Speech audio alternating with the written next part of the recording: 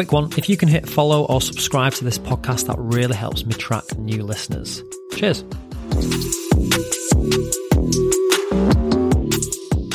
Hello and welcome to the Wealth Journal podcast with me, Jay Hardy. Now, a bit of an update this episode. I wanted to just do a quick one on a very specific topic. But before we dive into that, I'll just give you a little update on the podcast. So, as you're aware, episodes have probably not been as frequently as I really intended. I think the plan certainly, when we started the podcast, was to deliver an episode every single week, every Thursday, without fail. And I'll be honest, that did become a little bit difficult after quite a few months, to be fair. I mean, we did manage it for quite a while, but life can sometimes get in the way, and I'm sure that's the case for everybody. There are certain things that do sort of crop up. Actually, last time I released a podcast, so this is coming out obviously a Thursday. You know, you're hearing it now. Last one was on a Tuesday. And I was actually very impressed with the number of downloads I got on a Tuesday. So I thought I'd just try something a bit different, just try a different day of the week. And actually Tuesday seemed to work out pretty well. So I don't know whether that just helped maybe set people up for the week. Who knows? Obviously, tend to always release on a Thursday. And obviously this one's going out on a Thursday as well. So we can compare, contrast. And I do appreciate maybe I'd not released an episode for a couple of weeks, so maybe there was pent up demand for the podcast, which I can completely understand as well. Who knows? And I have found that the episodes tend to do a little bit better when I've not done one for a couple of weeks. Maybe people are thinking, "Oh, I'm really needing my wealth journal fix," and then one arrives and, well, that's it. Everyone starts to download. But yeah, who knows? Let's see what happens on this episode. Obviously it's coming out on a Thursday, and I can compare behind the scenes on the data. But yeah, good reaction on Tuesday, and I hope everyone found that episode quite useful, especially when it came to like setting goals for the year. And I guess we'll see what happens. So this week I just wanted to do a quick episode because I've had a topic on my mind, and of course the Wealth Journal really is a little bit about, sort of peering into my wealth journal, if you like, what I've been thinking about over the past week. And I've very much been thinking about crypto, and more specifically Bitcoin. So I wanted to just do a very brief episode on Bitcoin, and the title, as you can see, is, I haven't actually decided at this point, but is Bitcoin dead or is crypto dead?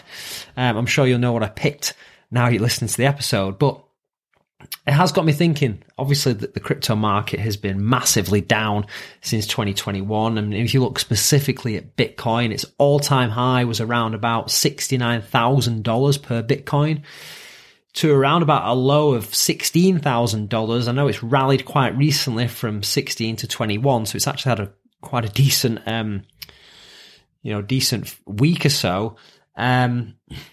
But yeah, what's actually really been going on? Last week the crypto market, fair enough, it did, collectively pump. Most of it was driven by Bitcoin, which has seen the price increase. And just looking into that a little bit, given my own perspective, it appears that actually institutions have been buying Bitcoin, in my opinion, because I don't think really the retail investors will be able to move the market that much in a short period of time. So you can read into that whatever you like. And it has come off the back of strong data in the US, particularly strong inflation data, which has also coincidentally caused stock markets to rally. So it seems like crypto and the stocks seem to move sort of hand in hand. Without huge sort of disastrous crypto factors aside. Now, the US did see lower inflation data, so I think that helped, which is good for stocks as well. And a lot of that was driven by the December inflation data. I think in the US it fell from 7.2% to around about 6.5%, which was what the market was hoping for, what they expected. And their belief is that it will give the Federal Reserve confidence to eventually either pause or pivot their current interest rate hike policy, which again is good for stocks. It makes borrowing money cheaper, and then they can invest and things can start to grow again. One of the other factors though remains the unemployment figures. They're still pretty low. I think in some ways it seems like the Fed and the governments are hoping that the market will crash, people lose their jobs, and things will start to turn back to normal. But who knows? Who knows? And maybe people might actually start to look at Bitcoin and think, well, it was previously $69,000 per Bitcoin. It's actually quite cheap in the high teens and early 20s levels. But again, this is not financial advice. The podcast is, of course, not financial advice. I don't know whether Bitcoin is cheap or expensive. Nobody really knows. So you've got to be very careful. But I just wanted to assess in this episode, really, what are the long-term prospects of Bitcoin? Because I covered Bitcoin quite a bit in the early days of the podcast. Obviously, at that point, Bitcoin was big news. But a lot's changed since then. And I guess to recap, if you're not really sure what Bitcoin is, actually, before I get into that, I think one thing just to note here for complete disclosure, although crypto is a small part of my personal portfolio, I do own Bitcoin. And then I guess after its recent rally, it does actually represent around about 60% of my crypto portfolio. So, full disclosure there. But to recap, if you're not really sure what Bitcoin is, I guess a quick summary is that Bitcoin is a trustless peer-to-peer digital currency. It was created, I think, back in 2008 from an anonymous person called Satoshi Nakamoto. Still mystery around who that actually is. And it uses cryptographic sort of blockchain technology to record transactions using a system called proof of work. It uses a ton of energy, but basically it's loads of different computers around the world validating transactions. Which means it's trustless because you're not relying on one sort of intermediary like a bank or like Visa to process a payment. Therefore, it's decentralized. And this means that you can send Bitcoin directly to your friends and family without using a third party. And you can transfer Bitcoin easily anywhere in the world, providing you have an internet connection. It's essentially like digital cash. Now, in 2021, obviously, Bitcoin got a huge amount of hype around it as people predicted the price will keep going up. And this was during a time when central banks had pretty much been printing tons of money off the back of the COVID pandemic. And we started to see inflation a little bit there. And people actually believed that Bitcoin was no longer this form of digital cash, but rather a form of digital gold. And therefore, a new sort of store of value and potentially also an inflationary hedge. Now, if we fast forward to 2022, it's clear to see that as a store of value, it's actually been pretty poor, especially if you bought it in the sort of high 60s price. And I guess given that in, 2022, it's gone from, I think at the beginning of 2022, it was around about 47,000 per Bitcoin in dollars. And obviously recent lows of around about 16. So not a great store of value. And given that inflation peaked during its decline, I wouldn't say it's been an inflation hedge as well. So, yeah, it does make me question a little bit some of the real positives that were generated around Bitcoin back in 2021. And I'm not even sure whether you can consider Bitcoin a form of digital cash. Yes, it is, but is it a useful form of digital cash, given that the value of it can change so much in a short space of time? I mean, if you think just from the practicalities of that point of view, like, yes, we have inflation at the moment of hovering around like 10%, but on a day-to-day basis, that doesn't really affect you. If my friend sort of owes me a tenner, a couple of weeks later, I'm not going to be like, well, you really owe me £11 now. He's just still going to owe me a tenner. Whereas Bitcoin, it can change so much in such a short space of time. So from a cash point of view, maybe it still doesn't really do that job. And I remember back in 2021 when I was really diving deep into learning about Bitcoin, I was really sort of convinced of its future potential and also the future price targets. I was really convinced by what people thought the long-term prospects of Bitcoin was going to be. And, there was a lot of commentators that were predicting that the price was going to go, and this was around when it was $69,000, maybe even a little bit less, but they were predicting the price would head, to 100K and then eventually onwards and upwards to $1 million per Bitcoin.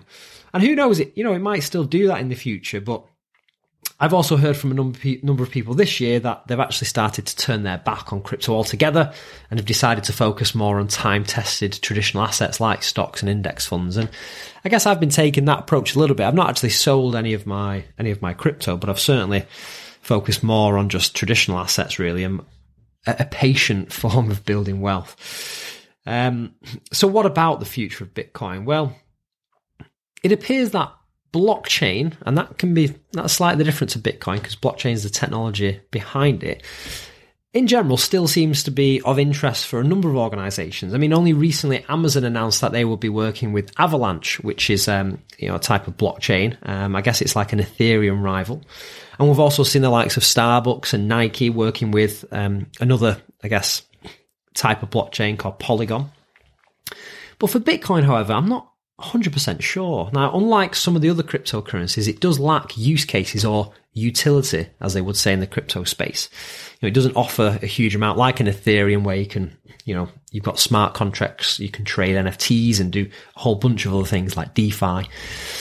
Bitcoin's a little bit more limited. It was very much about peer-to-peer cash and store of value, which obviously, as I've just mentioned, has come into question a little bit. And I guess that when I look back at its history, it does feel like Bitcoin is following a lot of these hype cycles. You look at the charts when it's like peaked in the past, and it's very much been some of these sort of like hype cycles. So, and obviously the last one being 2021, where there was very much more money than sense probably floating around the system. And it does lead me to believe that will Bitcoin just continue to follow this hype path, peaking every few years during like really good times or when it, sort of piques the media interest. And is that the long-term approach to Bitcoin, almost accepting the fact that it will be sort of a pump and dump? There's probably a lot of, Bitcoin people out there that would hate me for saying that. But I guess, one of my learnings really, and I can only sort of go off what I've seen so far, is that maybe I need to be a bit more disciplined when it comes to actually taking profits. And I know I mentioned this in a previous episode as well when it came to stocks, but actually taking some profits off the table, and certainly don't get sucked into the hype of these crazy long-term price predictions. I mean, I've heard all sorts over the last year or so where people saying Bitcoin's going to reach this level or Ethereum's going to reach this price point.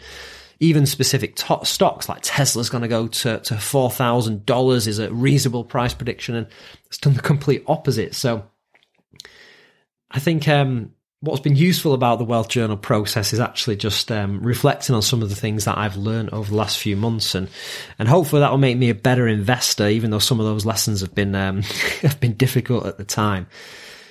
But let me know your thoughts on Bitcoin, or just crypto in general. Do you still think it's a huge opportunity, or is it a fad that's actually now had its day? Let me know.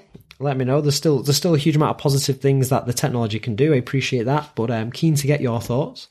And if you want to stay up to date on the markets or on a daily basis, whether that's what's going on in the world of finance, Bitcoin and crypto, be sure to check out Finimize. And feel free to use my referral link, which is in the show notes of this. You'll get 50% off your Finimize subscription. Normally £80 a year, but if you use my referral link, it's of course £40. And as you know, they produce amazing, easy to digest and easy to understand financial content. I use it every single day, and I guarantee it will help you become a better informed investor. So yeah, check it out. And I hope you're having a great week, and I look forward to speaking with you soon. Take care.